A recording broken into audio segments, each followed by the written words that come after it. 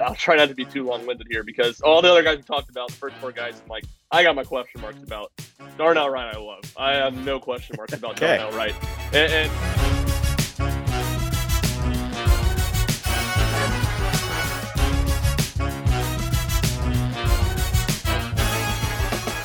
Welcome into the Hot Read Podcast for Friday, March the 31st. I'm your host, Easton Freeze, Director of Published Content here at BroadwaySportsMedia.com. We are also brought to you by the 440 Podcast Network, and I am joined as always by producer JT. JT, how are you? Happy Friday.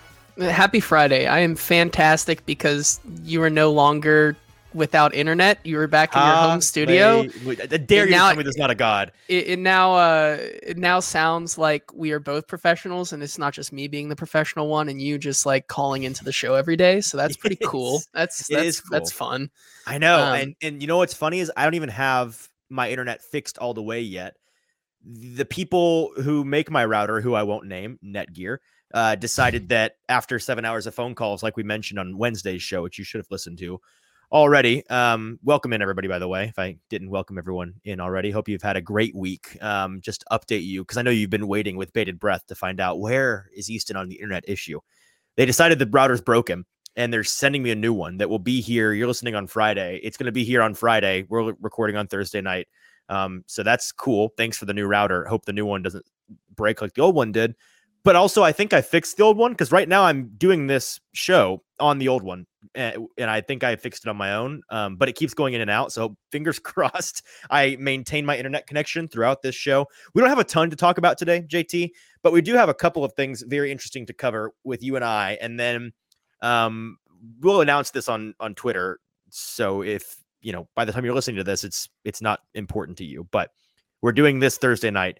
The interview later in the show that will be the bulk of the show today that I'm super excited about is going to be Friday morning. So that's why this show wasn't out first thing Friday morning. I'm recording that interview early Friday morning, and this show came out around 10 o'clock. And that's why it is with a good friend of mine and a peer in the sports media space, Ryan Schumpert.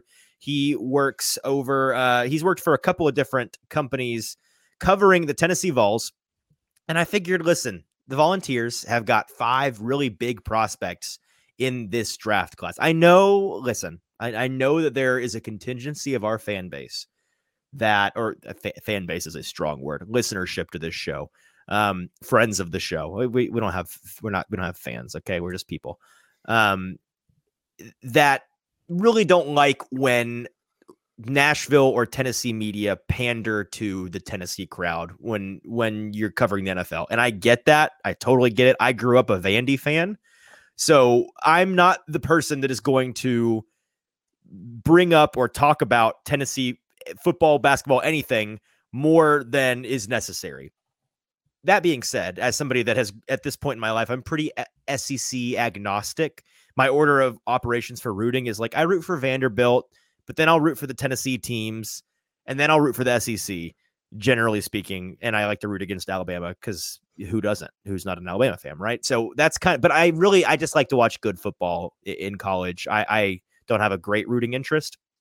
I think it's totally fair for us to focus on Tennessee for 2 reasons, JT. One, like I said, they've got 5 guys that are going to be maybe day 1 and 2 players. I mean, between Hendon Hooker, Darnell Wright, you got Tillman and Hyatt, the receiver pair that both will go, I'd imagine, before day 2 is up. And then you have Byron Young, the edge rusher, who is probably a 3rd, 4th, 5th round guy. Those are all really interesting prospects. And whether or not you like Tennessee, they're people that I think you should. 4 of those guys are offensive players and really good offensive players that I think are going to be good pros. So we're going to pay attention to them. And what better day to do that than the day after the Volunteers had their pro day. Mike Vrabel was at that pro day on Thursday. Got to see the receivers and got to see all of them, I'd imagine. But I figured it'd be a great time to bring in Ryan Schumpert, who covers the Volunteers, just so I can make sure I credit this properly. He covers the Volunteers now for Rocky Top Insider. Used to cover them for the UK Daily Beacon. Very familiar with all things Tennessee sports. And we went to high school together. So I figured I'd hit him up and bring him on the show. And we talk a little bit about those 5 prospects. And so that's what we're doing later in the show. That's the bulk of today's show, is covering all the guys. And I'd imagine the majority of our listenership is a Tennessee fan. So bonus for you. You get to listen to Titans and Tennessee Volunteer Football Talk. Before that, though, JT, we've got a couple of things to cover here.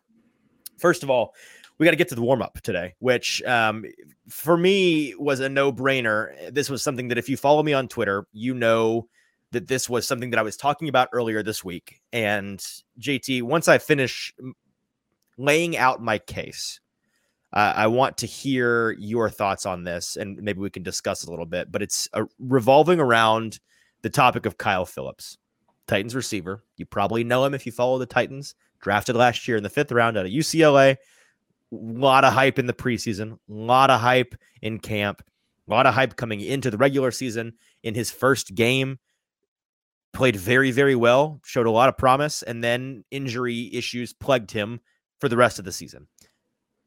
I'm still very excited about Kyle Phillips. I drank the Kool-Aid on him in camp last year when I got to see him in person. He was one of the first people when I got to camp last year in August that caught my attention, and it was every single day that I was there, he was doing something worthy of attention. The hype around him is not manufactured. Okay. It is genuine. He has earned that hype based on what those of us in the media have seen with our own 2 eyes he is capable of doing on a football field.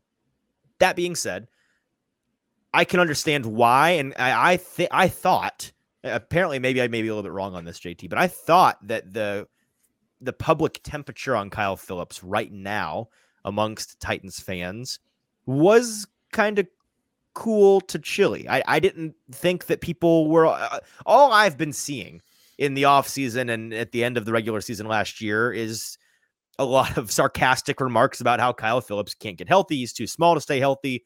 He is, he's a guy that we should never have drank the Kool-Aid on. The hype was manufactured. He's another Mason Kinsey. He's another NWI. Like he's a guy that people are going to get excited about for no reason. He's never going to pan out.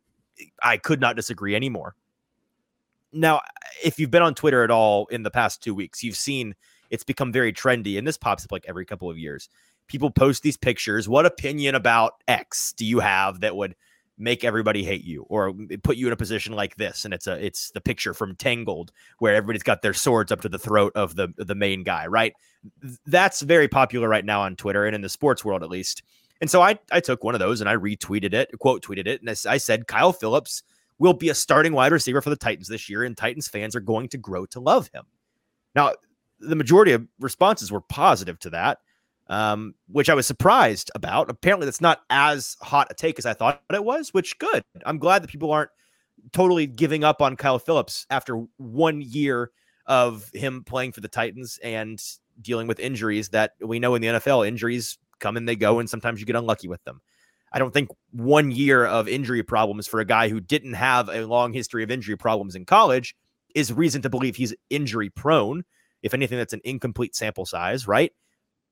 But what specifically about Kyle Phillips that I'd like to talk about is this quote unquote punt muffing debacle that people refer to in a number of different ways online. But the perception of him, I guess, seems to be, according to many, that he's a bum because he is a horrible punt returner.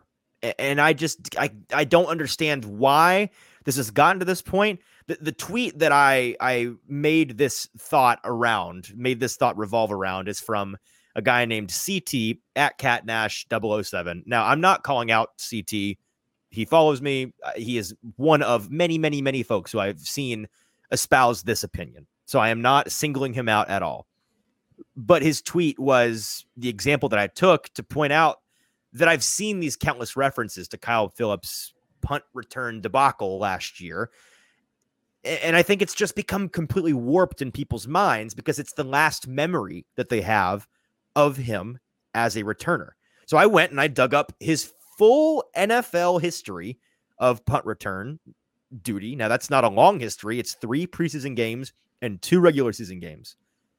And here's the full list. Now, these first couple are all from preseason. I'll let you know when we get to the regular season, but I'm going to list you out the result from every single time Kyle Phillips lined up to receive a punt in the 5 games that we saw him do so last season. 13-yard return, 3-yard return, 27-yard return, 15-yard return, 35-yard return, fair catch, 10-yard return, 7-yard return, fair catch, 18-yard return.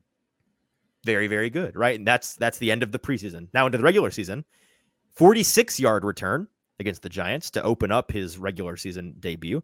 5-yard return, fair catch, 11-yard return, muffed punt. Now that is his whole NFL career as a punt returner.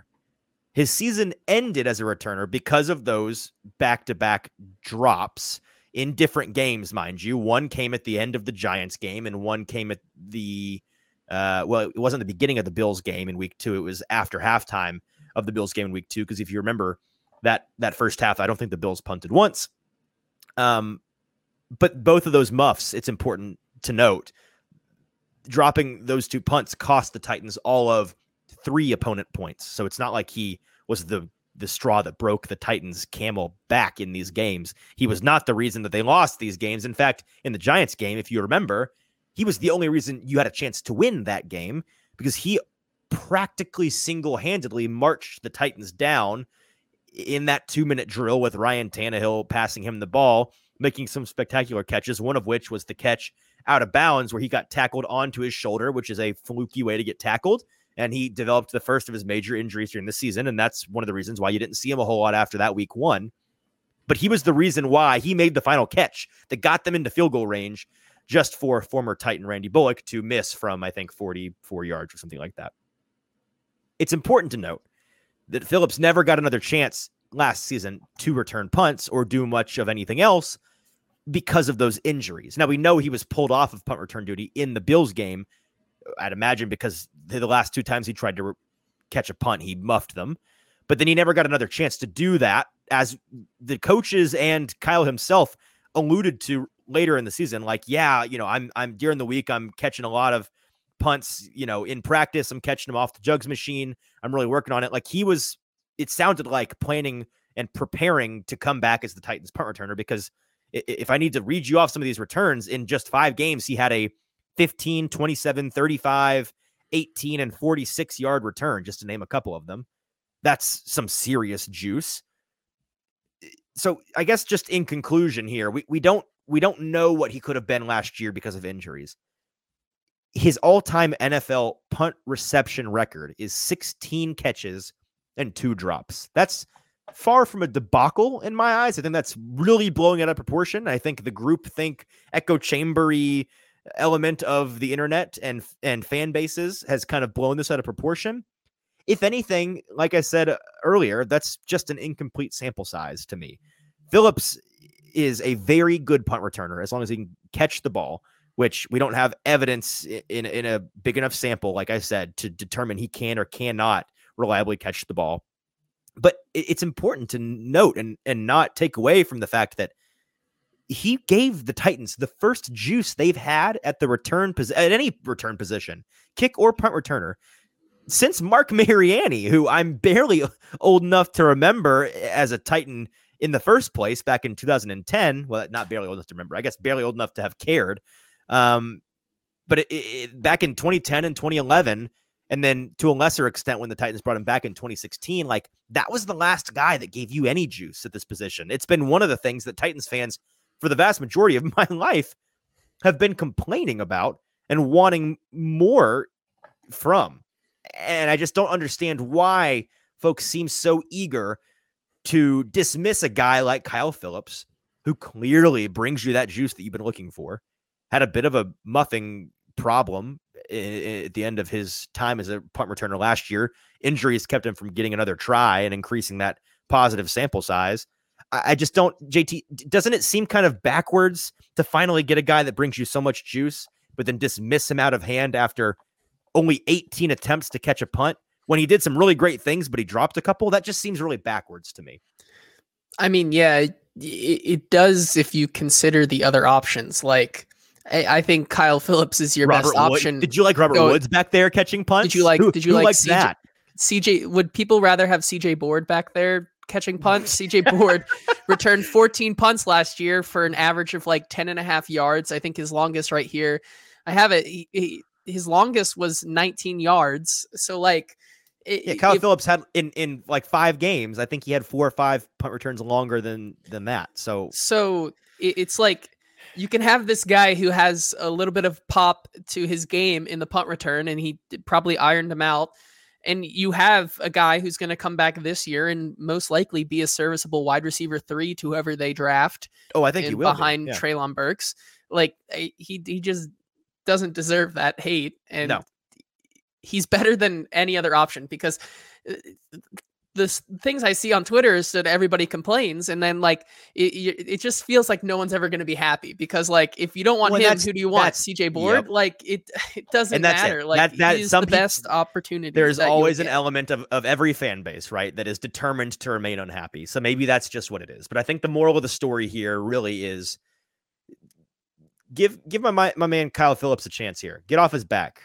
Just let's calm down for a second and realize that this whole punt return debacle. I mean, the number of times every time last year that I ever mentioned Kyle Phillips after that second game in Buffalo, I could tweet anything about anything regarding the Titans, and if it included Kyle Phillips in the tweet, then there was going to be a comment or 2 or 10 talking about, well, if only he could figure out how to catch a punt. Man, what? Yeah, he dropped 2 out of 18. And the other 16 were kind of electric. Like, what do you want a guy with juice at the return position or not? So I guess that's the moral of the story. Hop off his back, give him a chance. I think I'm pretty confident Titans fans are going to grow to love Kyle Phillips. All right, let's get into just 3 or 4 things in our free agency roundup today before we get to the interview with my man Ryan. JT, if you wouldn't mind walking us through a couple of these things, and I've just got a couple of thoughts, and then we'll move on. Yeah, let's start off here with something that kind of came out. It was pushed down an article that I believe Jim Wyatt wrote this article. Yes, and I think it was on TennesseeTitans.com. It kind of mentioned about NWI Mick Westbrook-Akine. He was playing all of last year on seemingly a knee injury that didn't keep him off the field, but definitely kept him from being 100%. Now, yeah, I don't know how much different 100% Nick Westbrook-Akine is going to be on your team. It's not much better, but however, it's just food for thought to say that this guy was still able to be out there on the field despite that. Yeah, not a whole lot to say here besides I'm surprised that it's taken this long for us to have ever found that out. I wonder if I've talked to Jim at length about this. There are certain things that here's an interesting thing you may not know about Jim Wyatt and his relationship with the Titans. He covers the Titans, but he's the team media guy, right? So he is not necessarily the propaganda arm of the Titans, but it is team friendly because he works for the team, right? So he's going to put the team in a more positive light and be probably a little bit less what's the word I'm looking for here? A little less critical of the team than the average sports writer would be, especially when things aren't going great. He's going to look for maybe some more silver linings or cover it more as a straight reporter and not give a whole lot of opinions. But I've talked to him about this. Like, Jim, how do you know what you can and can't say? He has certain accesses that the rest of us don't have by nature of his position. He gets to do certain interviews that we don't get to do. It's not a whole lot of stuff, but he's in the building every day, right? He's privy to some things that the rest of the media pool is not. So I've asked him, how do you know what you can and can't say? Like every time you want to say something that you've heard not in the regular media pool, do you have to run it up the chain of commands? Do you have to clear it with the media, the PR team? And he said, and maybe I'm guessing it wasn't always this way. He's been there for a long time now. He says he just kind of knows now what he can and can't run with. So this may be one of those things where he knew, or maybe was explicitly told, hey, it's January. I'm going to let you in on this information, but let's not talk about it right now. We don't want to talk about it. We know the Titans, they don't love to talk about players' injuries ever. They don't unless they are forced to, for the most part. Or maybe it was something that we just now found out, but it is strange to me, JT, that we're just now finding this out and that it's something that he seemingly was dealing with all year, but it makes sense why the Titans were interested and Mike Vrabel was interested in bringing him back, because that's the kind of player that Mike Vrabel is interested in keeping around this team right now, frankly. He's got limited ability, but he's got the ultimate availability. And as the old saying goes, availability is the best ability. And that's something that this team clearly desperately is in need of as much as they possibly can get. Players that are not just good, but available to play week in and week out. And a guy like NWI pushing through an injury all year long, that has to win brownie points with a guy like Mike Vrabel. Let's move on here to a couple of the pro days that the Titans attended this week. Of course, the Titans were at the big ones today, Mike Vrabel being at Tennessee's pro day, and then Rand Carthen being at his alma mater at the University of Florida. But the Titans were also in attendance at Maryland's pro day and had scouts in attendance for Mississippi State's pro day.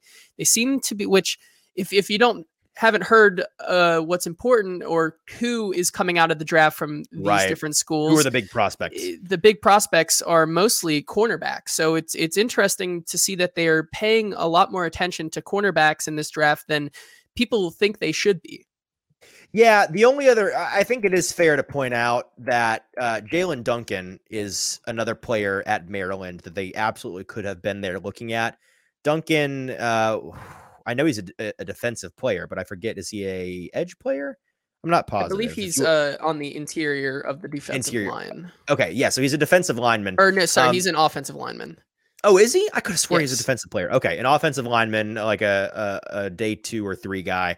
So they absolutely, there's another great reason why, another offensive lineman, the Titans were probably there to see him. But there are 2 players from Maryland that are probably I'm trying to think. I don't think there's any other players besides these 2 that are as big besides Jalen Duncan.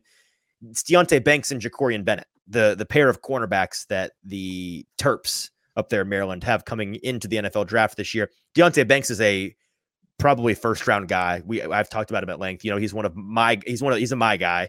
Love Deonte Banks. And then Jacorian Bennett is another guy that can flat out fly. Crazy burner, just doesn't have the big body that Deonte Banks has.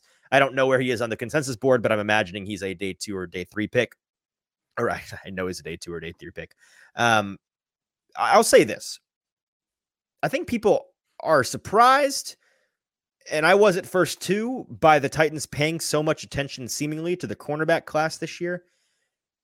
But when you think about it, it makes some sense. Now, my initial reaction, JT, and I tweeted out this much, is like when I'm reacting to the Titans paying so much attention to these top cornerbacks, as a person who wants the Titans to draft 5 consecutive offensive players in this draft, my reaction is please stop that. But also me as somebody who is a big enjoyer of Emmanuel Forbes, Deonte Banks, and Jacorian Bennett, my other reaction is, oh, cool.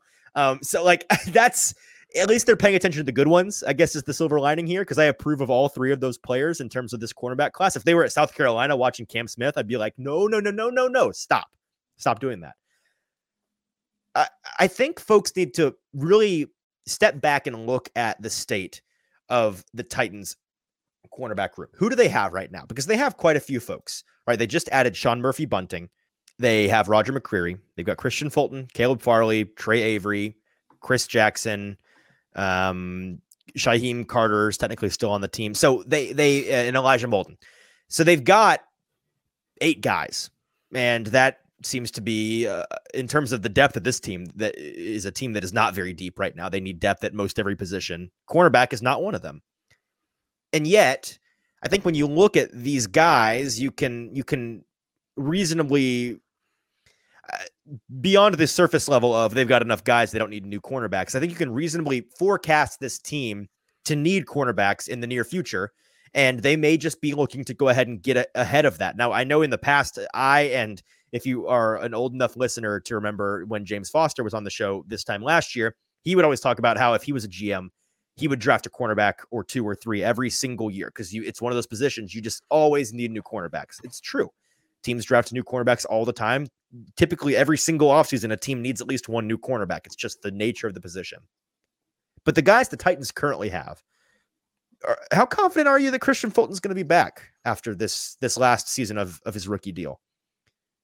I'm not. He was one of the guys that was coming up in conversation when Mike Vrabel was referencing folks that were dealing with injuries too often. I mean, he was a guy alongside David Long who was named by name by Vrabel in that infamous press conference in which he says, we got to figure out for guys like Christian Fulton and like David Long, who are repeat offenders for soft tissue injuries, how to keep them on the field and how to get them to train better and figure out how to keep their bodies in shape better.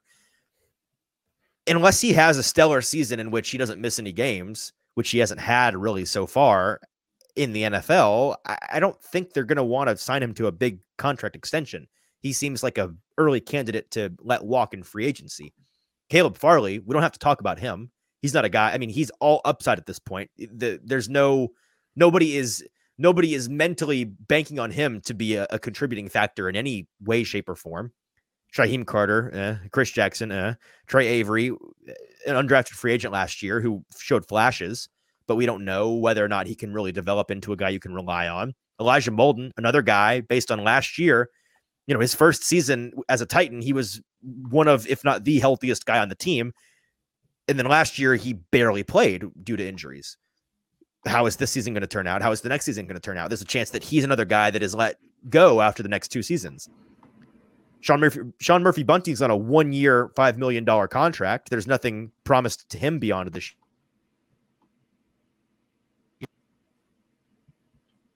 Didn't get hurt. So he's really maybe the only starting caliber guy you can bank on beyond this next year. If you really just look at it from that surface level, okay, the starters, Christian Fulton, Roger McCreary, Sean Murphy Bunting. Roger McCreary is the only guy that you have that you can assume will be back next year, I think, reasonably. I think the other two, more often than not, are gone, or more likely than not, are gone. So for the Titans to be paying attention to these cornerbacks doesn't shock me at all, JT, when you kind of dig into the meat of their situation right now. And it wouldn't shock me at all if they use one of their 6 or so picks this year on a cornerback. We saw it last year. Folks weren't expecting the Titans to draft Roger McCreary in the 2nd round, and they did. I would not shock me at all if this team does the exact same thing and goes and gets even an early, a day 2, round 3 pick they spend on a cornerback. That wouldn't shock me in the slightest. And you can at least take solace, Titans fans, in the fact that this year's cornerback class in the draft is certifiably very good. Very, very good. Very deep, very good. I like them a lot. There's a lot to like. There's a million. It is Baskin Robbins of players. There's a flavor for everybody. Every different type of cornerback you could want is available in this draft. So if they want a certain guy, they're going to go get a certain guy. And that's the positive thing. But I think you should be buckling up for the chance that the Titans might go tackle and then cornerback in their first 2 picks. Totally on the board. Would not rule it out at all. Finally, let's talk about the new NFL rule updates. Some of the most interesting ones that happened this week were that jersey numbers can now include the number 0. So guys like Calvin Ridley have come out and said that they are going to be wearing the number 0. And also a petition to make roughing the passer reviewable for a receiver. Yes. A petition to make roughing the passer reviewable was not passed. Your thoughts on a couple of these rule changes? The first one, 0, super cool, sick, love it, awesome. I would ask every single person on the internet asked that covers a team asked, who should wear number 0 for the Titans fans. It was a very easy, low hanging fruit on that one for clicks. But I tweeted out, I would ask you who, but that number is already taken by a certain Georgia tight end that may or may not be drafted by the Titans in the 2nd round if he's still there at 41. A little Darnell Washington, he wore 0 in college, and he tweeted out when he saw this news, a little emoji side eye. He's excited about that. So you should hope, Titans fans, the guy wearing 0 is Darnell Washington in August. As to the roughing the passer rule, roughing the passer being reviewable, being shot down, aggressive double thumbs down from me. Hate it. No, it's pathetic. It's pathetic that listen, I get it. The refs and the league aren't wanting to repeat what we had a couple of years ago because we saw pass interference became such a contentious issue in the league that one offseason we decided to make it reviewable. And then what did we see the following season? In sort of silent protest, we saw the referees practically refuse to ever overturn their original decision, even if upon review, it seemed like they should overturn their original decision with something that is so subjective, like roughing the passer or pass interference. Referees are going to stand firm, you'd imagine, and be a little hard-headed with their decision-making because they're not going to be a fan of they already take, abuse in and out every single day in and day out. But they are not looking to add more to that by admitting to tens of thousands of folks on a Sunday in person, we were wrong.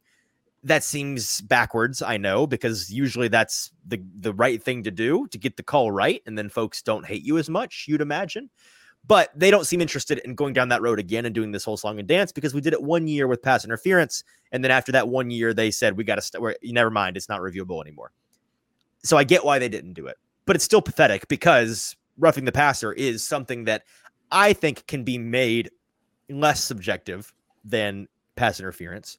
And I also think that it's something that I know that it's something that it's completely jumped the shark. Like, everyone in the entire universe is in agreement. Even Roger Goodell, who won't say it to your face, but you know he's thinking it because he's not a moron. Even the refs, who won't say it to your face, but you know most of them aren't morons.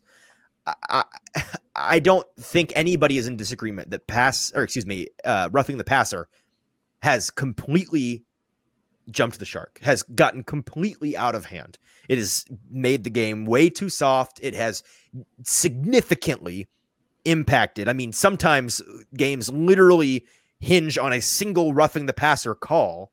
It has completely impacted games in a negative way, and folks hate it. So it should be reviewable. Just to go through the whole litany of rules that were approved by the rules committee, of which Mike Vrabel is a member of in Arizona at the owners' meetings this week.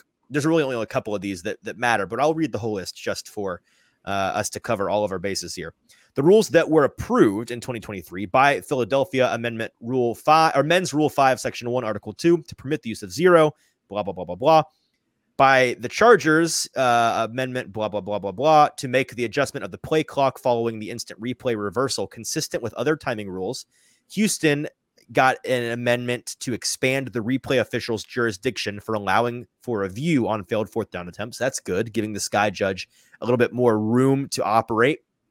The competition committee put forth the rest of these, and they approved changing the definition of launching to leaving one or both feet. Before it was just both feet.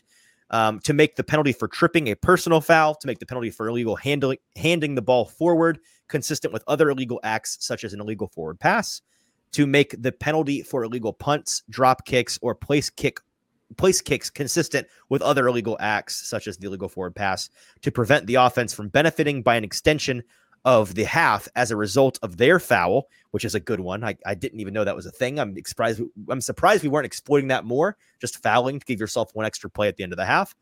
And then the last one, to clarify the use of helmet against an opponent by removing the butt, ram, and spear language from that verbiage, butt, ram, and spear, from the article, and incorporating those actions into impermissible use of the helmet. I'll be honest, I don't even know what that means. But the important things are in there, that the zero is now wearable, and the instant replay sky judge has more jurisdiction, and you can't commit fouls to give yourself an extra play at the end of the half. So not a lot of breathtaking news there, but at least one cool thing. And I'm wondering, JT, what's the over under on how many teams this first year have a guy wear number 0? Do you think it's half of them? Do you think it's more? I would say, well, I mean, we've seen one already. We see a bunch of guys already. We know of around. one for sure. There might be a couple guys coming out of college who want that opportunity to wear 0 because it's new, it's fresh, it's a cool idea. Yep. But it's a weird number. Like, I mean, you could come in and say, I was the first player to ever wear the number 0 for the Denver Broncos. You know, exactly. Like that's sure. But like, I bet like every team T. Higgins, because I think it's going to be just the cool thing. T. Higgins moved from like 85 to 5. Can we talk about his change? Can we talk about that real quick? You're the resident Bengals fan. What is your opinion on T. Higgins changing his number from 85 to 5? I mean, I don't mind it. I think 85's Chad. I hate it. How do you not mind it? He's a legend. Yeah, like, okay, fine, but he's got to be. I'm not saying you should. I mean, cool, change from 85, but don't go to 5. I mean, it feels wrong. Go to 84 or 86. I don't know. It's the 9 to 1 to 5 go to the next connection one right there, bud. It's the single number, bud. No, I hate it. I like it. I don't mind it. Hate it. All right, well that's it for our free agency roundup today. We'll get to the meat of the show now. I will just go ahead. I have no other things to say. I'll throw it to our interview here with Ryan Schumpert over at the UK Daily Beacon, and now with the UK. What is he covering? Kentucky? No, the UT, formerly the UT Daily Beacon, now with Rocky Top insider Ryan Schumpert. We're talking about the 5 big Tennessee prospects in this draft. Enjoy. All right, let's welcome into the Hot Read podcast a friend of mine for a long time now. It's Ryan Schumpert. He covers all things volunteer athletics for Rocky Top Insider. Ryan and I went to high school together. God bless and go Bruins. Ryan, how are you? I'm doing good, and I think you're shortchanging us a little bit. We went to elementary school together. It's true. Grew up in the same neighborhood, so Easton and I have known each other for a long time. Glad to collaborate and do a little bit of NFL draft content here. Absolutely. And I figured today would be a good excuse to talk a little bit about these 5 main guys that the Volunteers have coming out. They've got 5 guys within the consensus top 100, and 4 of them are offensive players. So, of course, the Titans should have and reportedly do have their eye on a handful of these guys. And so I wanted to just kind of talk about them each one at a time. You've covered them for a lot longer than I've been paying attention to them, or anybody who covers or follows the NFL has been paying attention to them. So we're going to pick your brain just a little bit and get any insight we can from you on these guys. Let's kind of go backwards in terms of order of importance here. Let's start with the last guy on the consensus inside the top 100. It's Byron Young. He's the lone defender coming out of Tennessee this year that is getting a lot of draft buzz, and he is the 99th ranked prospect on the consensus draft board, a 3rd-round pick. Tell me a little bit about Byron and what you think his game might mean at the NFL level. Well, he has a fantastic story and certainly kind of a crazy one. He didn't really have any offers coming out of high school. He ended up going to this prep school in Georgia that was essentially a Bishop Sycamore situation. Like, okay, it wasn't a school. Like, not a real school. Got it. Not a real school. And so he played like 3 or 4 games there. And since it wasn't a real school, the program folded. They didn't even finish out the season. Unbelievable. But that was enough to get some stuff on tape. He ends up going to a junior college and then gets to Tennessee. The whole Bishop Sycamore situation actually, it cost him getting cleared. So he's had to sit out his first 2 games at Tennessee back in the 2021 season. But from the moment he got on Tennessee's campus before that, it was, and granted, the program was in pretty desperate shape right there when Josh Heupel was taking over. But it was like, first spring practice, he's one of Tennessee's best defenders. He's going to start at defensive end.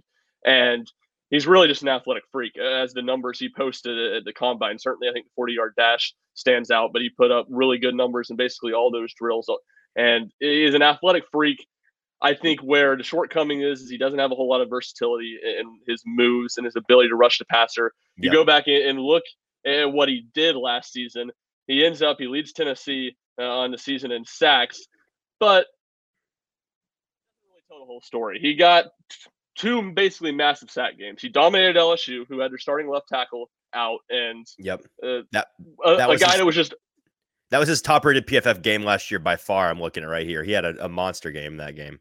Yeah, so essentially against someone that was just overmatched with his athleticism, and then he was great again against Kentucky. And anybody that studied Will Levis this year knows Kentucky's offensive line was really bad. So from a production standpoint, he wasn't a top 100 guy at Tennessee did last season, but he has the athleticism. I mean, you look at the fact that he is, relatively speaking, new to high school. He didn't start playing until later, or new to football. He didn't start playing until later in his high school tenure. He was just at Tennessee for 2 years. So he's still very raw. His ceiling is very, very high. And I think that's what anyone that drafts him is drafting, looking to cash in on that high ceiling and certainly his elite athleticism. Yeah, you'd have to imagine it's a traits-based draft decision because, like you said, he doesn't quite have the size you'd be looking for. He's in the teens for percentile of height, weight, arm length, hand size, all of that. But athletically, he's in the 90s for 40-yard dash, vertical jump, broad jump. Dude, he's got some burst to him. So I'd imagine a team would be drafting him, hoping that they could just tap into those traits and see if they could get an athletic guy to refine his skill set a little bit. We can move on because, as the lone defender, the Titans are probably paying a little bit less attention to him. But these next 4 guys, the Titans certainly are paying a whole lot of attention to. Let's tackle the wide receivers real quick. The big 2 guys, Jalen Hyatt and Cedric Tillman. Not exactly the order you would be guessing they'd be talked about a year ago. If we had had this conversation then, because of the year that Tillman had dealing with injuries and then Jalen Hyatt kind of breaking out. Tell me this, if I had talked to you about these two a year ago, where would you have guessed Jalen Hyatt would be going in the draft? I'm not sure I would have known Jalen Hyatt would even be in the draft, if we're being honest. Fair enough. Yeah, because you thought he might come back for another year. And it's funny. It's real. It's like the Michael Scott snip, snap. Because when Heupel got to Tennessee, it was Hyatt who had a big freshman year and had impressed against Alabama, beat Patrick Surtain deep twice in the game where, Tennessee got killed against a really good Alabama team. And he didn't live up to his potential the first year. And Cedric Tillman comes out of nowhere, had 8 catches his first 3 years at Tennessee, and then blows up for a 1,000-yard senior season in 2021. So, I would have probably thought going into the year, Hyatt, if he's in the draft, probably a mid-round guy, and Tillman would have a chance to be first round. I don't know if I would have said he would have been a first rounder because his speed, I knew would be something that would hold him back. He wasn't going to post great numbers there. So it definitely has flipped. And it'll really honestly be very interesting to see how these two guys do in the pros, just because you mentioned that Tillman's injuries and Hyatt really just one big year of production. I want to talk about Tillman first because he's one of the most fascinating members of this wide receiver draft class to me. It is a class that is largely a bunch of shrimp, and he is one of the lone big-bodied guys that's available. I do wonder if he's somebody that might be falling into that category of you didn't get to see him a whole lot his last year in college, so he's being undervalued a little bit. I know that there's some injury concern there, of course, and then I do think that a lot of evaluators at the NFL level are correctly assuming his game probably works better as a wide receiver 2 in the NFL than as a true 1. But man, when I look at him, I mean, the comp that keeps coming to mind whenever I study his tape is like a Michael Gallup pre-injury kind of situation at 6'3", 213. He's got a really nice wingspan. He's got a perfectly fine 40-yard dash. I mean, I don't really have any concerns with his burst or athleticism. I'm struggling to see what exactly teams wouldn't like about this guy. And I feel like somebody's going to come away with a really nice piece on day 2 that may be a little bit of a steal. Yeah, I think that's a good comp with Gallup. And I think the thing that's just going to be interesting, and I think all these NFL people are a little hesitant with Tennessee receivers, is just how much of it is the system, how much of it is Absolutely. the tempo that's getting guys, how much of it is, to simplified route trees, how much does that hold guys back, especially a guy like Tillman who doesn't have the speed of a Hyatt or just the one trait you can point to and say, yeah, this is going to translate. It's such really a tricky system trying to compare the apples and oranges of this tennis. It's one of the least pro-friendly systems, and it works really well for college, but it makes the evaluation pretty difficult. It really does. And I think, obviously, there's been a few guys that he coached at Central Florida, and Gabe Davis is a perfect example of that. Is a guy who's done really well, but it kind of feels like you're going to need to see some of these Tennessee guys have a lot of success in the NFL at receiver to ease some of those concerns. So I think that's a big thing right now. To me, with Tillman, what's so impressive with him is just his catch radius. He can go out and get so many different balls, and he's not just like an elite high pointer like Josh Palmer. That's when him coming out of Tennessee, he said he's an elite high pointing the ball, and Tillman's good there, but he just does so many different things well with how he can catch the ball at different areas. And I think that to me is what stands out the most. Yesterday was Tennessee's pro day, and a lot of balls that were not good throws, and they were certainly catchable because he caught them, but he made a lot of impressive catches. And I think that's the thing that really stands out with him. And I think, to me, what would hold me back is that route tree. Tennessee has such a simplistic route trees, especially for their outside receivers. The slot, I think it's a little bit different. It gets a little bit more diverse, but when you don't have that speed, so much of what Tillman is doing is comeback routes and fly routes, and he's certainly mastered that. I think what else he can do and how else he can run routes at a high level, which I do think he's a pretty crisp route runner, probably crisper than Jalen Hyatt. Isn't crisper than most people think, but I think that's kind of the question mark surrounding him. Well, let's talk about Hyatt, because if Tillman is a difficult one to try to compare his college game to what you think he's going to look like in the NFL, man, Jalen Hyatt is a tough one because he's used in such a unique way. And there's a lot of concern over whether or not he's a little bit of a one-trick pony. A guy of that size, you're always looking for that burner ability. You're looking for their ability to win on their route running and just outrun guys. And certainly we saw that quite a bit from Hyatt in college, but smaller guy, a little bit more concerning in that way. Of course, the Biletnikoff winner this past year, so he's among the best wide receiver talent in the entire draft class. But I think there's a reason why he's not being projected to go in that first round like the very top guys are. There's some limitations to his game. What do you think he might look like at the NFL level? I'm with you, and I kind of agree with the people who have their doubts and their questions. To me, he is a late first round pick at the highest, and a second round pick. And look, his hands I don't think they're not a huge issue, but drops are something that has plagued him. Maybe a little bit over dramatic word, but it's shown up. It isn't. It's a narrative for a reason. He has had some drop issues at Tennessee that continued at the combine. It continued yesterday at Pro Day, where he was crisper than he was at the combine, but he still did have some drops. And I think the route running again is something that a lot of it is just you don't know, because Tennessee doesn't run a super diverse route tree like we just talked about with Tillman. But I don't think he's as crisp as a route runner as Tillman is. I think there are some question marks there. And I think the thing that really gets you is, you mentioned with the slot receivers, you want that, take the top off the defense speed, and certainly Hyatt has that, and certainly he does that at a really high level, and that would keep him from falling out of the second round, just that and that alone. The other thing you look for with those slot receivers is their ability to make guys miss and be really good with the ball in their hands. Hyatt's not really that. He's really fast. He can run past you with the ball, but he lacks creativity for sure. He's not the kind of guy that's going to be the yak king. That's not his game. No, it really isn't. And you go back and look to the 2021 season in the slot for Tennessee, Velus Jones Jr. started over him. Velus Jones Jr., fantastic with the ball in his hands. That's what he's excelled at. And you go back to Squirrel White, who will be the guy this year in the slot for Tennessee, is kind of in between. He is what an awesome name, by the way. That's so fun. Yeah, All-American name. You knew. Yeah, it really is. The first ballot All-Pro name for sure.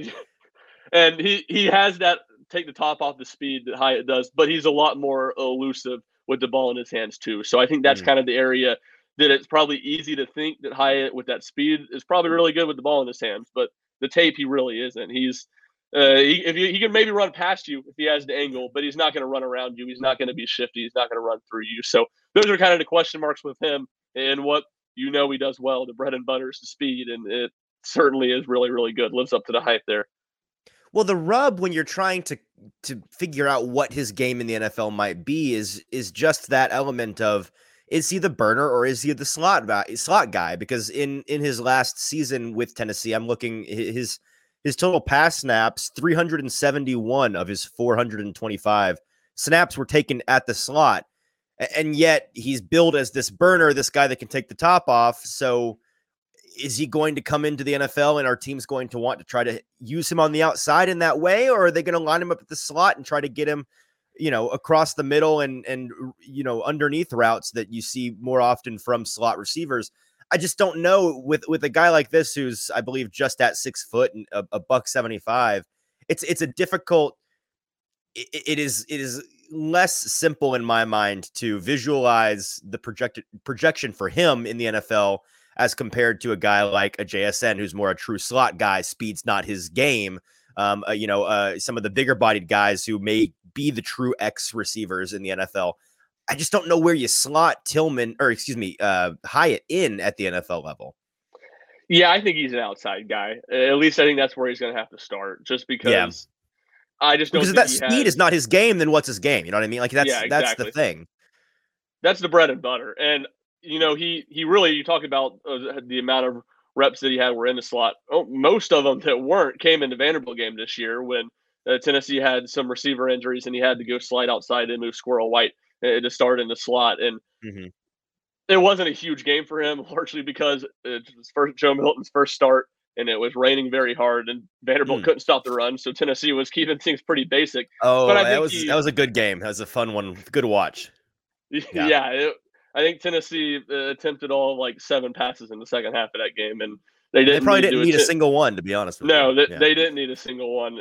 But to me, that's just where his game, because that's the bread and butter. He has the speed, and there are certainly question marks about how he's going to handle press coverage outside. But I feel better about those questions given the speed than I do about him adjusting to being a true slot receiver and doing everything that takes in the NFL. Now, we can't move on from the receivers if we're talking about the Titans without covering the topic of, are these guys capable blockers? It's not a fun topic for many Titans fans. They don't like that this is a 1A, 1B question when it comes to the receiving talent coming into Nashville, but it is a reality. So you could imagine, based on the way we've been talking about Hyatt, his game, that ain't his game. He's not. I mean, there were times that Tennessee was lining him up behind the quarterback, I think, to just avoid as much contact as possible. But Tillman, I'm imagining with his size, he's probably a more capable blocker. Yeah, Tillman's a really good blocker. He's more than capable. That is an area, and that's kind of why you see the Tennessee high at times. But that's an area that's a big point of emphasis in Tennessee's offense with the receivers blocking. Not to the level that it is with the Titans offense, but it is a big one. And certainly Tillman and Brew McCoy, who's back at Tennessee for his senior season, are two guys who are really good at that. And Tillman excels there and would more than fit in Nashville. All right, last guy we got to talk about here, and we've saved the best for last. It's Hendon Hooker. Was the guy that was being looked at all year long during the college season to potentially win the Heisman. Unfortunately, his season came to an end in a way that nobody wanted it to, and so he's been rehabbing his knee injury from the end of the year. Based on the timing of that, there's an almost certain chance that he is not going to be playing for an NFL team in any meaningful way in the 2023 season.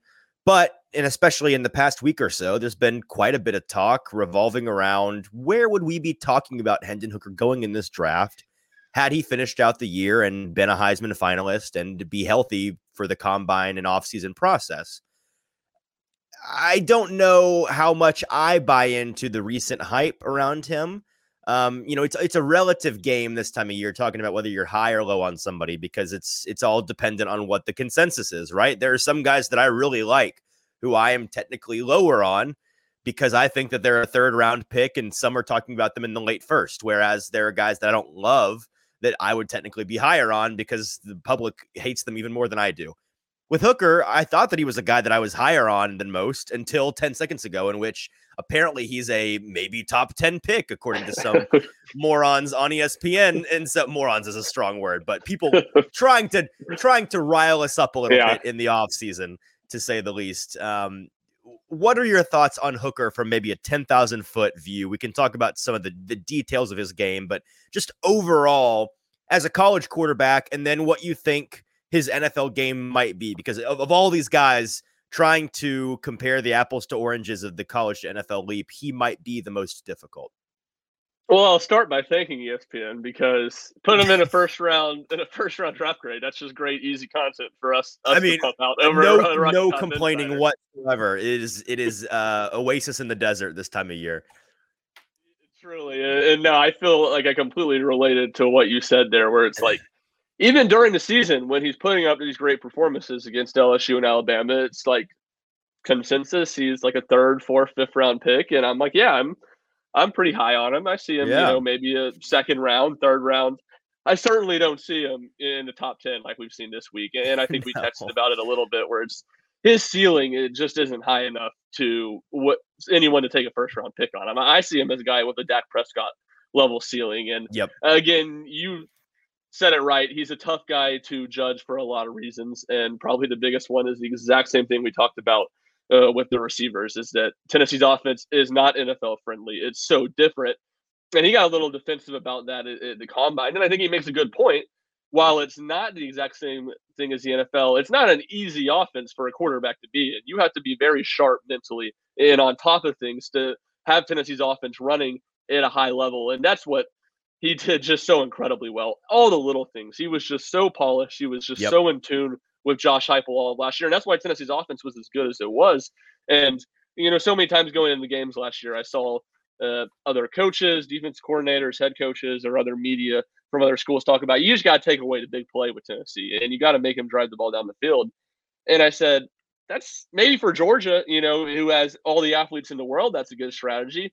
If you're Kentucky or LSU, Tennessee's offense, because of Hendon Hooker, is plenty good to beat you driving the ball down the field in 10, 11, 12 plays. And Hendon Hooker was the reason why, because he was just so good at taking what the defense was there, and that made him an elite college quarterback. And I think while it's certainly going to be an adjustment, I think a lot of that skill set will be able to translate to the next level. Certainly, there's questions about it. Certainly, there's questions about some of the throws that he just didn't have to make at Tennessee. Can he make those in the NFL? So there's a lot of questions with him, but I certainly think there's reasons to think he can answer those questions positively. I just don't think that the ceiling is high enough for anyone to really take him in the first round. I think a Dak Prescott ceiling is a fair comp, and that would take, the perfect storm situation as it kind of has taken for Dak. Yeah. But with Hooker, you can't talk about him without bringing up the topic of age. And I think it's unfair because too often when age is talked about in Hooker conversations, it is brought up on just the one side of the coin that, yeah, he turned 25 in January. He's a lot older than the guys you typically want coming out of college. But on the other side of the coin, we see in his college career, he had a continuous year-on-year improvement every single year that is pretty easy to buy in. And if you ignore the age, you look at a guy like that, and if he was, 3 or 4 years younger, that would be the kind of thing you'd look at and say, this guy's a student of the game. He's coachable. He's continuing to improve. He's not reached his peak. So with Hooker, do you think it was a matter of just being a late bloomer? Do you think it was a matter of his situation? Take me into your thoughts around why it took him so long to become this guy. That's a great question, and one that I really don't know. I've had that exact same thought for really 16 months now, since it was clear in 2021 that he was playing at a really, really high level. I don't necessarily think late bloomer. I think a lot of it was just a perfect storm in Tennessee's offense. And some of it, like you said, he did continue to get better every single year at Virginia Tech. But the jump from his last year at Virginia Tech and went to his first year at Tennessee was drastic. And it's astonishing. Yeah, it is. Yeah, it really is. And there are things to look at and say, okay, it makes sense why at Virginia Tech he didn't have a great last season. Obviously, he had the medical issue. He was in the hospital in the middle of the season. Didn't know if he was ever going to be able to play football again with some medical complications after getting COVID. So that, certainly explains some of the stuff. But it's hard for me to just say normal jump, and ignore just how much it seemed like Tennessee's system helped him. And I don't say that to diminish what Hooker did at Tennessee, because I don't think it's as simple as Josh Heupel. Look, we saw Joe Milton overthrow a lot of guys, a lot of wide open guys that Josh Heupel was able to get open, and all those things I just said a minute ago that Hendon Hooker was just so sharp with. You got to give him plenty of credit for that. But to me, it's just a question of how much of that will translate to the next level and how much of it was just a perfect storm kind of for Hooker at Tennessee. And his skill set was able to play well into what Tennessee did, and Tennessee was able to kind of scheme their offense really perfectly to his skill set. Yeah, man, Hooker, he's just a really difficult evaluation because there is plenty there to tempt some of these NFL front offices. And ultimately, I think that there will be enough for him to go earlier than many imagined he might go, even with his injury. But yeah, you just look at led the nation in EPA last year, 90, great on PFF, gorgeous deep ball thrower. Obviously, before his ACL injury, was a real threat to run the ball. We'll see what that turns into, his running ability when he's back and healthy. But that gimmicky offense and his age and all of that makes it a difficult evaluation. Ultimately, what I'm expecting to happen is he'll be a luxury pick for a team that can sit on him and be the kind of guy who might turn into a late bloomer in the NFL and threaten to start. But I think at the very least might be a very, very, very high end backup quarterback and have a pretty fruitful career doing that at the NFL level. We can move on to the last guy who I've buried the lead on a little bit, but we actually did save the best for last year because it is the topic of the hour, the topic of the last 2 years, in my opinion, for the Titans. It's the offensive line.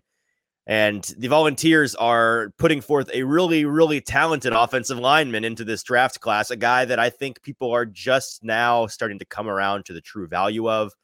I remember talking with our buddy, friend of the show, James Foster, about him on a show we did very early in the draft season, talking about the most over and underrated guys coming in to this year's draft dialogue. And Darnell Wright was the kind of guy that he thought was being drastically underrated. It's taken a month and a half for us to come to the realization as a community that this guy should absolutely be a first rounder. He's absolutely in the conversation with those top tackle prospects in this draft. A couple of topics that I want to tackle with him, but first I want to get your thoughts on him as a player. Tell me about getting to cover him, getting to know him a little bit at Tennessee, and in his journey as he, almost, from what I understand, there was questions as to whether he'd be back this past year, and then he comes back, or be back at the same level he was playing at in 2021, and he comes back and does even better, and I think kind of surprised some people. No. Yeah, a little bit at least. I think the sheer level that he played at did, and I'll try not to be too long-winded here because all the other guys we talked about, the first four guys, I got my question marks about. Darnell Wright, I love. I have no question marks about Okay. Darnell Wright. And Easton, you know this from many conversations we've had. I don't project a lot of the NFL stuff really well. I'm very much, I go off of what I see in the college level, and I go back to the day of the South Carolina game before that monstrosity for the Tennessee football team. I was talking to somebody. I go, I don't understand how Darnell Wright's not a surefire first-round pick. I said, I love him more than any of these Tennessee guys that are going to be in the draft. To me, he's a surefire first-rounder. Don't sell yourself short here because maybe you don't have a great track record, but I think you're dead on with this one. We've got guys like Louis Riddick, who are famously very good evaluators at the NFL level, tweeting out yesterday that he thinks this is the kind of guy who could come in and not just have an all-rookie season, but have an all-pro, Pro Bowl level season as a rookie plug-and-play starter in his first year in the NFL. That is really high praise for a guy. It is. It's been gratifying to me to be like, okay, I might have gotten one right. I'm not taking crazy pills. Awesome. Yeah, exactly. Yeah. And it's kind of been like a slow burn of, there was a lot of buzz around the Senior Bowl, and it was like, okay, this guy might go into first round, and it's just continued on throughout the process. And to me, what makes it, I think, why he's been such a late bloomer, a guy that people have caught on to late, is just his story. He's a big 5-star recruit, comes to Tennessee, but public school in Huntington, West Virginia. He's not at IMG Academy, and he's not a guy that's in a weight room that's ready to go into the college game. But by circumstances and by the situation he came into at Tennessee, he has to start as a freshman. Flashes, shows some potential, not great. Well, a sophomore year, and you're like, all right, this is a guy that needs a full season in the weight room, will be really good. Well, that's when COVID hits, sends everybody home. He comes back in July. He shows up 35 pounds overweight, does not play at a very high level his sophomore season, really takes a step back from his freshman year. And so it's kind of, you're starting to feel, is this guy a bust? He's not playing at a very high level. Josh Heupel gets here in 2021, his junior season. He moves to left tackle. You're starting to see it. He has a good season. You're starting to see the potential, and then he moves back to right tackle where he played his first 2 years this season, and it just caught fire. He completely played to his potential. He looked and then he stoned Anderson Jr. in a game, and then the rest is history, basically. Yeah. He went back-to-back weeks. He held Ojulari in check down at LSU, was dominant in that game. I know there's one clip Louis Riddick has tweeted out from that game where Wright jumps off his plant foot twice before even putting his right foot on the ground. And it's just freak stuff. And that's what he's got a funny game, man. He sits back there and toys with his food sometimes. He just looks like he's having a good time when you watch the tape. He's a fun one to evaluate when it comes to linemen. He is. He's just an absolute freak athlete. And I think you finally saw that at its nth gear this season when he had 2 full seasons in the offseason, was fully conditioned in the Tennessee offense. You better be extremely conditioned if you're going to play at a high level on the offensive line. And the rest was history. I mean, the Will Anderson performance was really to break out the way he shut him down. He didn't allow a single sack this season. He was first team all SEC guy along the offensive line, and really as good as any offensive lineman in the SEC. When I'm trying to figure out and there's multiple reasons why he hadn't been talked about at the level he's now being talked about. I think part of it is due to the reasons you laid out. I think part of it might have to do with his size, which we can talk about in a second. But I think another part of it may be the fact that, the value of a guy at the tackle position in the draft is, large part tied to where the NFL thinks they can play. Are they, a versatile right, left tackle guy? Could we move him around? Or is this somebody that really is only going to work on one side? Of course, you mentioned he'd moved around a decent amount in college. He played both tackle positions? Did he ever play inside? Never. Well, actually, that's not true. A little bit his freshman year, he played inside. Okay. He bounced back and forth his freshman year. Okay, and so then he moved to right tackle and then finished at left tackle, correct? Another snap. He went right tackle to Flipped. left Thank you. tackle his junior year, and then back to right Back to tackle his right tackle. senior That's year. right. Yes, that's what I mean, because that's the rub. Folks in the NFL that I've talked to seem to think that he's a right side guy based on his college performance. Now, of course, that could be due to the level of difficulty of the side for him.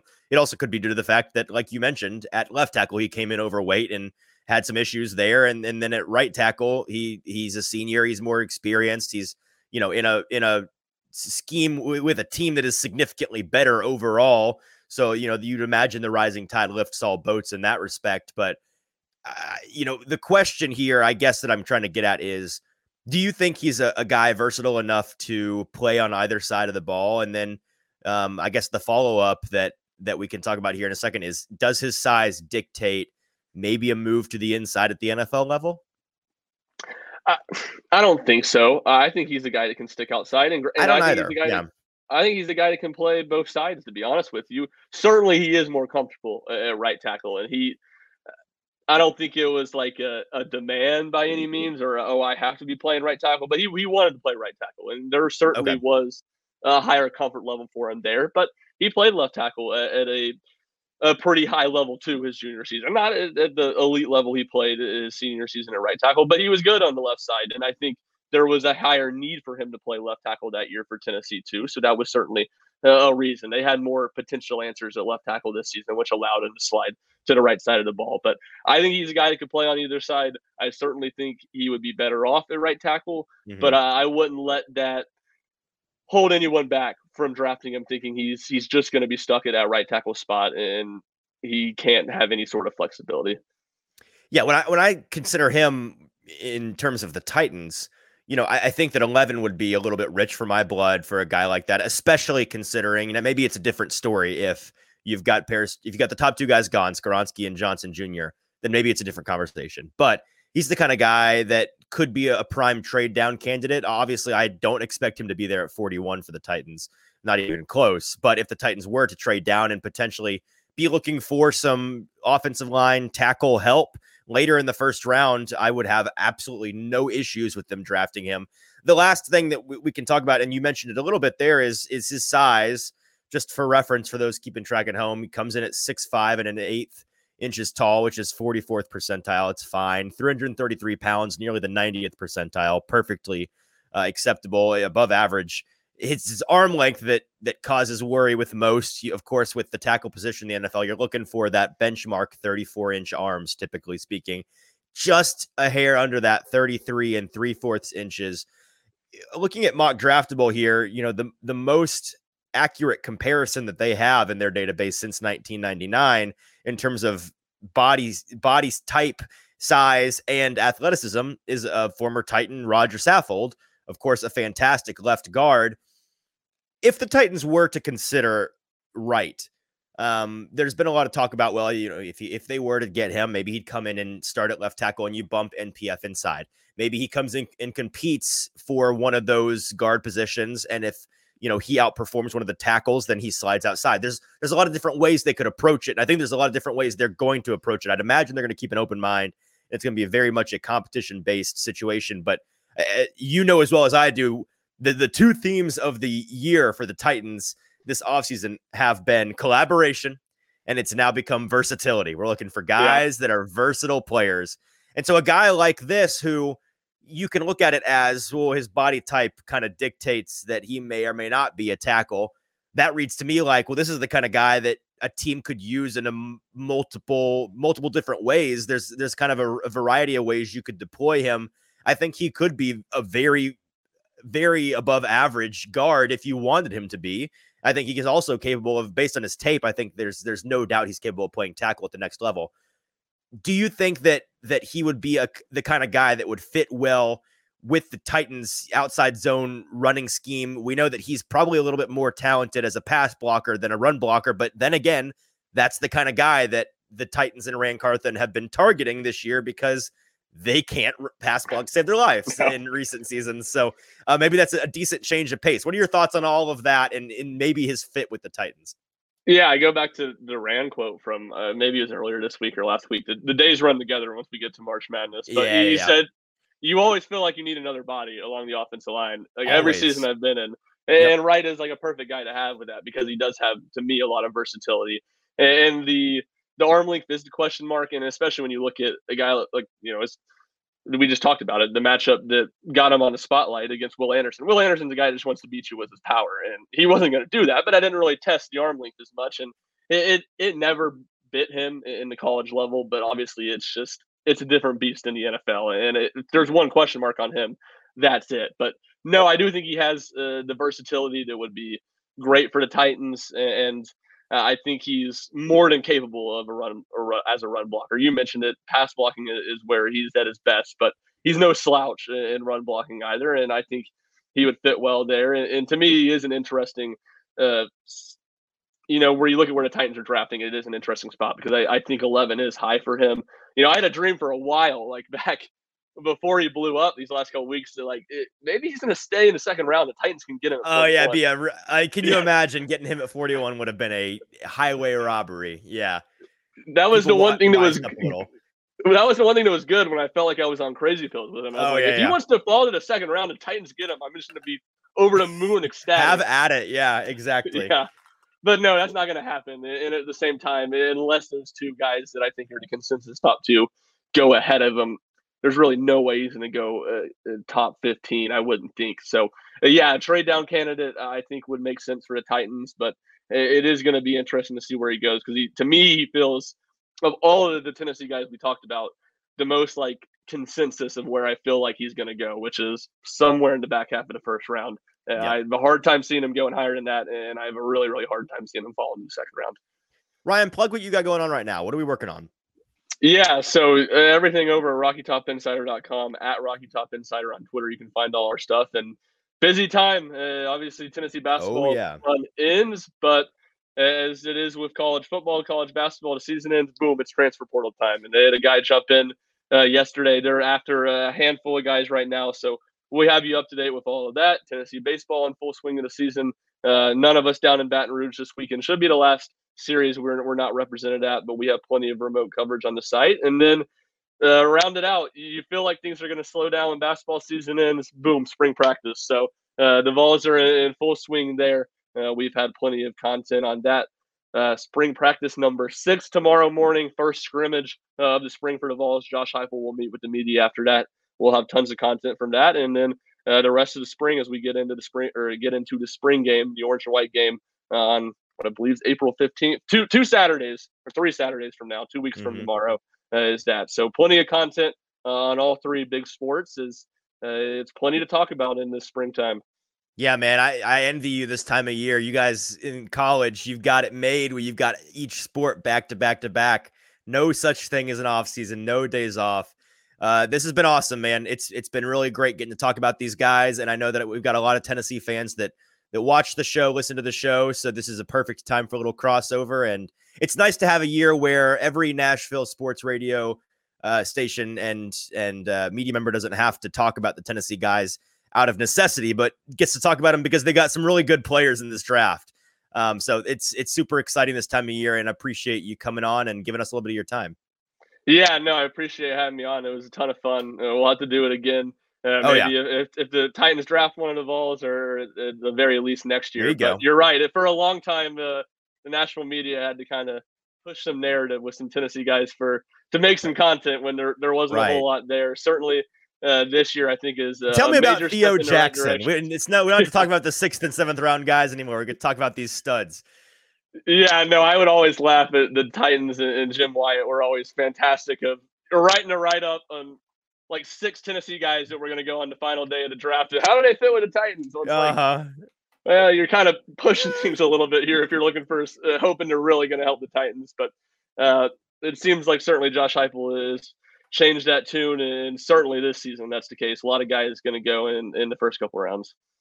He's Ryan Schumpert. Check out all his work at Rocky Top Insider. They're doing awesome stuff. And if you are a fan at all of the Volunteers, they're your source for all things volunteer sports. Ryan, it's been a pleasure. Like you said, we'll have to have you on again soon, and it's been good to catch up with you, bud. Yeah, thanks so much for having me on, Easton. All right, we got to the end of the week and we got to the end of this show. A little bit scatterbrained early in the show, but really great conversation with Ryan. Hope you guys got some insight. I know that I certainly learned a thing or two from him, and him getting to, he covered these guys in person for their entire college career. So it's always good to talk to the guys who covered them first, especially when a guy like me may be covering them in the near future. We don't know what the Titans may or may not do in the draft. There's a handful of these guys that I think they you know me. I think that Tillman would be an awesome day 2 ad. And I think that a guy like Darnell Wright could be a fantastic lineman in the Titans system. So I think that they've got some guys the Titans should be eyeing for sure. And the Titans could be adding them in just a couple of weeks. That's going to do it for today. But before we go, JT, we got another review. Thank you guys so much for reviewing the show as we ask each and every show. This is the first time I think we've had back-to-back shows where we've had reviews to talk about. But we got a review from my man, Paul Bakke, who I actually had talked to via text. He took advantage of my phone number that I did give out in a previous show. And if you want it, you're going to have to go digging for it. I'm not telling you where it is, but it's out there. It's at the end of one of the shows recently. And if you want to text me and apply to be one of the horsemen of the hot read apocalypse, you can be. Our application window has extended because of higher demand. And we want to make sure we get everybody in so that we can consider all of your resumes. But the review is titled Fourth Horseman Review. I like that he's just claimed it. I love that. Love the confidence, Paul. He says, I've been listening to the hot read since day 1 of the Titans 10. This guy's got brownie points already.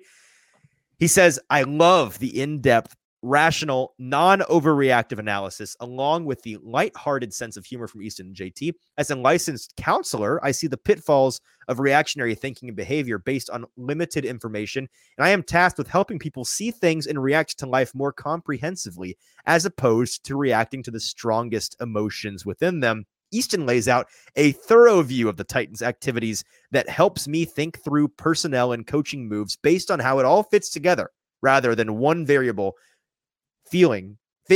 or feeling in a single moment. Bravo, and keep it coming. Paul Bakke, Huntsville, Alabama, a.k.a. the Fourth Horseman.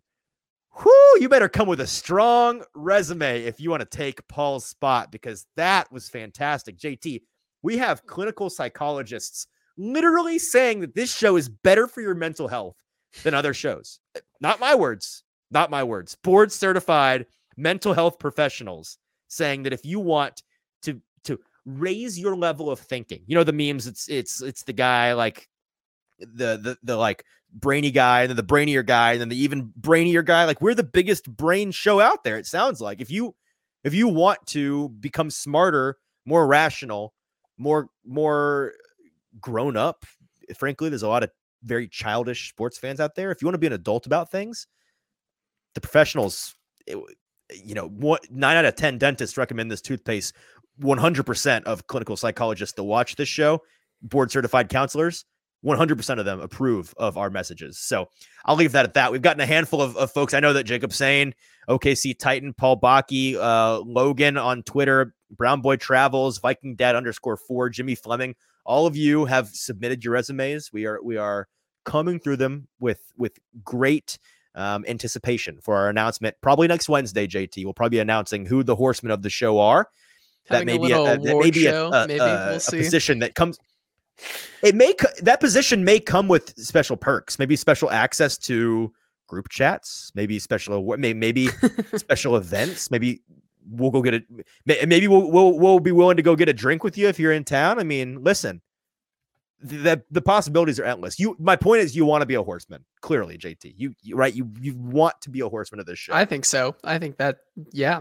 I don't see why you wouldn't. It's a perfect gig. Yeah. If I wasn't the host, I would apply.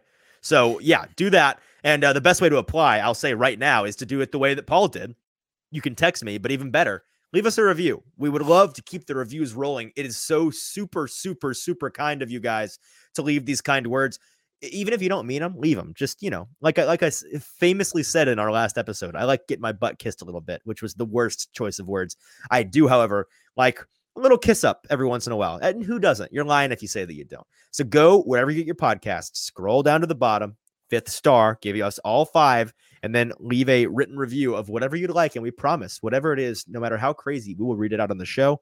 If you leave your Twitter, Instagram, TikTok, whatever handles, we will shout it out, get people to follow you, throw you a follow. I know that we promised to follow to the last guy. I don't think we followed through on that yet, but now that I'm remembering it, we're going to right now, I promise. And that's going to be it for today, JT. So appreciate you, appreciate our listeners, appreciate this time of year, because I am super excited just to preview next week. We're going to start diving into the NFL draft. I know that you and I have started putting together our top 10 boards for each position. We'll be going through those an episode at a time. I'm very excited to talk about maybe some hot takes. I've already got a couple of guys that are not the consensus, man. Do I have Cedric Tillman over Jalen Hyatt? I don't know. We'll have to find out. It's a possibility. We will see. Until then, I'm your host, Easton Freeze. He's JT, producer JT. He's the best. You're the best. Have a great weekend, and we'll talk to you again Monday morning. This has been the Hot Read Podcast.